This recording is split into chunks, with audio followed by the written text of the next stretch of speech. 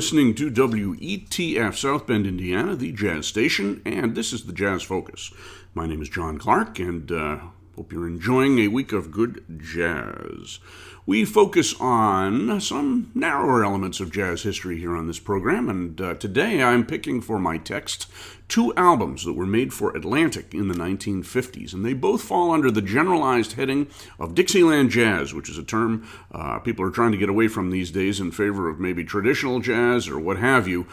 Some people call it New Orleans jazz, but in some ways I think this program might show you why that term is not necessarily a universal for this style of music. So these two albums were made with entirely different personnels, and they were made largely in different styles. One is a self-consciously New Orleans album, featuring, as it did, almost entirely New Orleans musicians, and the other is more along the lines of Chicago jazz, the second generation of jazz that was developed in the 1920s on the shoulders of some of the early New Orleans pioneers. So we started out with a tune called the Bugle Boy March. And Bugle Boy March, I think, was originally known as the American Soldier. And the band we heard doing that was Paul Barbarin and his New Orleans Jazz. And the personnel on that, which we will be hearing interspersed throughout this program, is John Brunius on trumpet, Bob Thomas on trombone, Willie Humphries on clarinet, Lester Santiago on piano, Danny Barker on banjo, Paul Barbarin on drums, and the one outlier, Milt Hinton on bass. Milt Hinton was not from New Orleans, but he was, of course, an excellent jazz bassist whose career had gone back to the 1920s in Chicago. These are all African-American musicians. Again, without Milt Hinton, they had all been raised in New Orleans. Some of them had stayed there pretty much their whole career. For example, Willie Humphries and Bob Thomas and Lester Santiago. Danny Barker was one of the younger players in the band. He had left to go to New York and had played with a number of very fine bands in the 1930s, most notably Cab Calloway's band. He was with him by about 1937 and stayed with the Calloway band into the 1940s, which is where, by the way, he met Milt Hinton, and they formed quite a nice rhythm team. Paul Barbarin had come to Chicago in 1917, later went to New York, played with the Louis Russell and the Louis Armstrong bands. We'll talk about his career a little bit later. And even Willie Humphries had left New Orleans briefly to go to Chicago in 1919 and did a very short tour to New York in the mid-1930s. So as I said, that first tune was called the Bugle Boy March, and that was recorded in 1955. It was released on Atlantic 1215 as part of their, I guess, historical series. The notes on the album were by George Hofer and Neshui Ertegun, who produced the session. I believe he also produced the session that we heard that produced the second tune. And that was a tune called Liza, not the George Gershwin Liza, but written in this case by Eddie Condon, who in fact led the band. And this Chicago band was primarily of white musicians who were active in Chicago in the 1920s. And we heard Max Kaminsky on trumpet. He was from Boston, but he had done some work in Chicago in the 20s. Cuddy Cutshall on trombone, Pee Wee Russell on clarinet, Bud Freeman on tenor sax, Dick Carey on piano, Leonard Gaskin on bass, and George Wetling on drums. And Condon, Wetling, and Freeman were, of course, all active in Chicago, making recordings and so forth in the 1920s. Pee Wee Russell and Max Kaminsky came a little bit later, and then some of the younger musicians, such as Dick Carey and Cuddy Cutshall, became intimates of the Eddie Condon orbit later on in the 1930s and 40s. So that gives you a little bit of a clue on how this program is going to go. I should mention that Condon album was recorded in 1959. It was released on the 20th anniversary of one of the first jazz collections or jazz concept albums, George Avakian's Salute to Chicago Jazz, which came out on Decca in 1939. And he followed it up a little bit later with New Orleans and Kansas City, but the Chicago one was the first. And a couple of these performers, Condon, Kaminsky, Russell, and Freeman, and Wetling for that matter, all played on that series. In fact, George Wetling led a band that recorded a number of sides as well. So we're going to move on and kind of go back and forth a couple of tunes at a time with these two groups. We're going to start the next set with the Eddie Condon Group, and we're going to hear a tune called Love Is Just Around the Corner. And this was a standard that they did not record in the 1920s. They did, in fact, record it on the first recording session done for Commodore Records in 1938. I believe this was the first tune that was cut that day and the first tune issued on Commodore Records. And it was a feature for Pee Wee Russell at the time, and it is here as well. And we're going to hear some of Pee Wee's excellent late period playing. He was, at the time, kind of moving away from the idea of Dixieland and Chicago jazz. He was a mainstream player. He did some very unusual recordings with Thelonious Monk and Marshall Brown. He recorded some Ornette Coleman tunes. He was always kind of a searching musician, but here he returned to his swing roots at any rate and creates some really superb playing. After that, we're going to hear the old Chicago standard, Someday Sweetheart, which is credited to Jelly Roll Morton. So we're going to go from that Someday Sweetheart to another Someday Sweetheart, this one done by Paul Barban and his New Orleans jazz band. And this particular recording was based on the arrangement that King Oliver recorded with his Dixie Syncopators featuring Johnny Dodds in 1926. It also had been recorded by his Creole Jazz Band with Louis Armstrong back in 1923, but it was one of the couple of titles that band recorded that was never released and presumably was destroyed. It was never found, we've never heard it, but we understand from several accounts at the time that it's the same arrangement that Oliver later used in the Dixie Syncopators and that the Paul Barban Band will recreate here.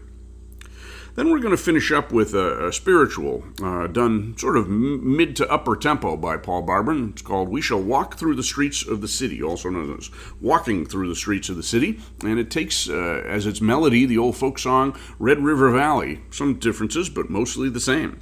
So we're going to hear both of those bands right now. We're going to hear Eddie Condon and his Chicagoans, was the name of the band as it was released, doing Love Is Just Around the Corner and Someday Sweetheart.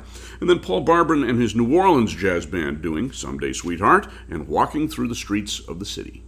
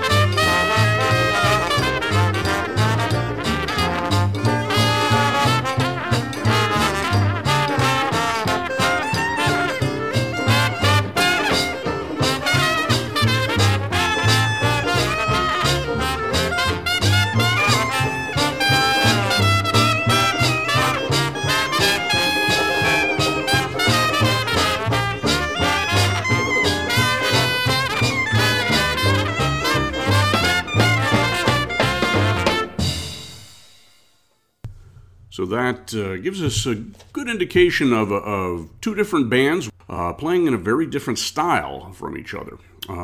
We use the catch-all phrase Dixieland a lot of times to cover a lot of sub-styles as well. But these two groups of musicians came from the same source, that early New Orleans collectively improvised music that we know as the first elements of jazz. So going backwards this time, we had Walking Through the Streets of the City and Someday Sweetheart, done by Paul Barber's New Orleans Jazz Band. John Brunious was the trumpet player. He was quite young at the time. He was born in 1920. He was early on kind of a prodigy trumpet player in New Orleans. He got a scholarship to Juilliard, was very well educated musically. He played with several big bands, I think Lucky Millinder and some other ones, before ill health made him return to New Orleans in the late 40s, and he started playing with some of the local traditional jazz, New Orleans jazz bands, including Paul Barber's. And he stayed with Barber for a number of years. He passed away in the 1970s of a variety of illnesses. Bob Thomas on trombone was one of the oldest musicians. In fact, I believe he was the oldest musician we're hearing today. He had been active in New Orleans in the 1910s. He had done parades and different minstrel tours and so forth, and he ended up recording quite frequently towards the end of his life with Barber and also with George Lewis. And he was an exponent of that early style of tailgate trombone playing. He, according to the notes on the album, likened his own playing, once he heard it on this record, that of Jack Carey. Papa Jack Carey was brother of Mutt Carey, the cornet player, and he was a player who was active in the early 1900s and was one of the first players, I guess, to popularize Tiger Rag. Willie Humphrey, or sometimes known as Humphreys, on clarinet, was also a fairly old musician at the time, although he had a very long life. He was born in 1901. He lived until 1994 or so. He was a key member of the Preservation Hall Jazz Bands from the mid-1960s until he died. He was a very accomplished musician. He came from a musical family.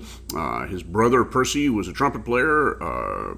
His other brother, Earl, was a trombone player, and their father was a music teacher as well, so he got a good grounding. He did not leave New Orleans except for a brief trip to Chicago in 1919. There's a picture of him playing with King Oliver in the stands during the 1919 Black Sox World Series. And then he went to New York in the mid-1930s and played very briefly with the Mills Blue Rhythm Band and recorded with them and with Red Allen's small group before returning to New Orleans and staying there more or less the rest of his life, except for tours with the Preservation Hall Band. Lester Santiago was a piano player who was born about 1909 or so. He did almost all of his work in New Orleans as well. He was known as Blackie and was a member of a musical family as well. His brother Willie Santiago was also a well-known piano player. As I mentioned, Danny Barker was quite a young player at the time. He was born, I think, in the late 1910s. He was known as a swing musician in New York, playing guitar. His wife, Blue Lou Barker, was a blues singer. They made quite a few recordings on their own. He returned to banjo when he came back to New Orleans to play with these traditional groups, and he became quite well known as an educator and as a mentor for younger musicians. The leader, of course, was Paul Barber. He was born in 1901. He grew up playing a lot of drums with different bands in New Orleans. He was one of the first black New Orleans musicians to head to Chicago, 1917. In fact, when King Oliver came the next year, he started playing with Barber's band, and ultimately Barber joined Oliver, replacing Baby Dodds in 1924, and did many of those, or most of those, Dixie Syncopators recordings through the late 1920s, coming to New York with him as well in about 1928. After the Oliver band broke up, he joined some of his New Orleans compatriots like Louis Russell and Albert Nicholas and Red Allen, and Pops Foster too, for that matter, with the Louis Russell Band, which made many great and influential recordings in the 1920s before becoming the backing band for Louis Armstrong in the late 20s and then again in the mid-30s. And Barber returned to New Orleans, I think, in the late 40s and pretty much stayed the rest of his career there. So we started out that set with the Eddie Condon Band. I'll tell you a little bit more about them after the next set. We heard Love Is Just Around the Corner, which of course featured Pee Wee Russell on a couple of choruses. Also some excellent Bud Freeman and Max Kaminsky. Max Kaminsky was not known as a trumpet soloist. He was a great lead player, but on this album he must have had some interesting juice to get him started, because he was playing well above his usual level, which was quite high to begin with. We then heard Someday Sweetheart, which, as I said, was a tune by Jelly Roll Morton from Chicago in the 1920s, and then a very different version, although also slow, by the Barburn Band. And then we finished up with Walking Through the Streets of the City by Paul Barburn. We're going to hear two more tunes by Eddie Condon coming up next. We're going to hear a dance tune from about 1916 or so, Shimmy Shawobble by Spencer Williams, who was a New Orleans composer. This is a tune that was recorded in the 20s by several Chicago bands and several bands in the 30s, including Bud Freeman's Summa Cum Laude Band, which was a frequently recorded group, including many of the people we're hearing here in 1939 and 40. And after Shimmy Shawobble, we're going to hear a blues theme credited to Eddie Condon called the Friars Point Shuffle. And listen especially for Max Kaminsky on that side. Then we're going to finish up with a parade tune by Paul Barburn's band. This is sounds like a march, but it's actually a spiritual, and it's called Sing On. And we'll get some wonderful elements of collective improvisation here, as well as some very fine solos by the rhythm section. We have a piano and a banjo solo that seem to go on simultaneously. Also clarinet and some very forthright trombone playing by Bob Thomas. So those are our three sides that will be this set, and these tunes go on a little bit longer than the average 78. This was, of course, during the LP era, so these bands were allowed to just keep going and play as if they were on a job, so we get to hear them stretch out a little bit more. So, Eddie Condon's band, Shimmy Shawobble and Friars Point Shuffle, and Paul Barburn's New Orleans jazz band, Sing On.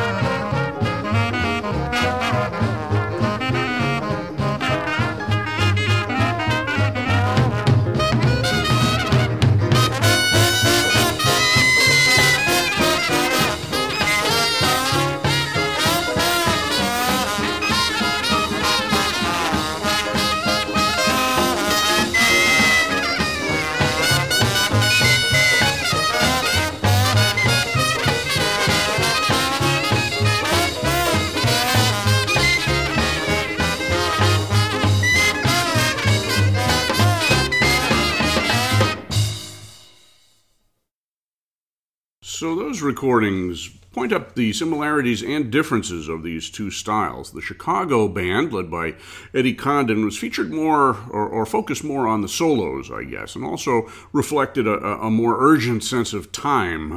The beat was a little more agitated, things were a little more on top of the beat and pushed a little harder. And that was reflective of some of the dance conventions that had been active at the time those musicians were coming up in the 20s and the 1930s. The New Orleans band, led by Paul Barber, on the other hand, was more relaxed, and even though the tempos might have been the same or quicker, they seemed to be slower because the musicians were playing more behind the beat in some ways, or just around the beats. They didn't seem to be a great deal of urgency, I suppose. And also, the New Orleans bands tended to do more ensemble playing and feature the instruments playing all together at the same time, rather than allowing one to step out for a while and then to have him replaced with another one and so forth. And that was a big difference between the earlier New Orleans school of Dixieland jazz and then the Chicago style after that, or traditional jazz if you prefer. So we started out with Shimmy Shawabble by the Eddie Condon Group, that Spencer Williams tune. That was really a feature for Bud Freeman, who took multiple choruses. And Freeman, by 1959, was trying to distance himself from the Eddie Condon and Dixieland school, much as Pee Wee Russell was doing at the same time. Freeman really saw himself as a jazz musician without limitations. He had studied for a while anyway in the 40s with Lenny Tristano, doing improvisational studies. He was a wonderful melodic player, but he had a very specific style and a very specific sound, all his own. You didn't mistake anybody for Bud Freeman. Then we heard the Friars Point Shuffle, which, as I said, featured a lot of players, but Max Kaminsky, to me, really took honors on that track. As I said, he was known as a lead player. Eddie Condon said he was his favorite trumpet player to play in a band like this, to play the melodies. He could play a very clean lead to any song. It swung, and it didn't get in the way of the other musicians. And typically in a Chicago band, you had more active players playing more notes, and sometimes you had a fourth member of the front line, as we do here with Bud Freeman. And Kaminsky had a way of just intuiting what to play and what not to play. But on this session, his solos and his lead choruses on the way out in Friars Point Shuffle were really exciting, almost in the Louis Armstrong tradition. And Kaminsky was always a big devotee of Louis, even though he said that early in his life, Bix Beiderbecke was his model. So then we finished up with Sing On, that gospel tune, spiritual really, that was done in march tempo. That was a tune that might have been heard on the way back from the graveyard and some of the New Orleans funeral processions that have existed in song and story over the years. And we heard that difference that I mentioned, more ensemble, some solos, but more ensemble and a lot more laid-back playing, even though they generated a full head of steam by the end of that recording. So we have time for a couple more here. We're going to listen to Sister Kate, the Paul Barber recording. This was composed by Armand Perron, a great New Orleans composer and violinist, had a wonderful band in the 1920s and 30s, and he may have taken this, or appropriated it, if you will, from Louis Armstrong or Kid Ory, who both claimed ownership of it, but we will hear the Paul Barber version of Sister Kate, ending up with There'll Be Some Changes Made, one of the great Chicago anthems of the 1920s. And this is a fiery recording by Eddie Condon featuring a surprise and very effective key change at the end. So you've been listening to the Jazz Focus. My name is John Clark. We are on WETF, South Bend, Indiana, the Jazz Station. Hope you enjoyed this program and make a habit of visiting us every week.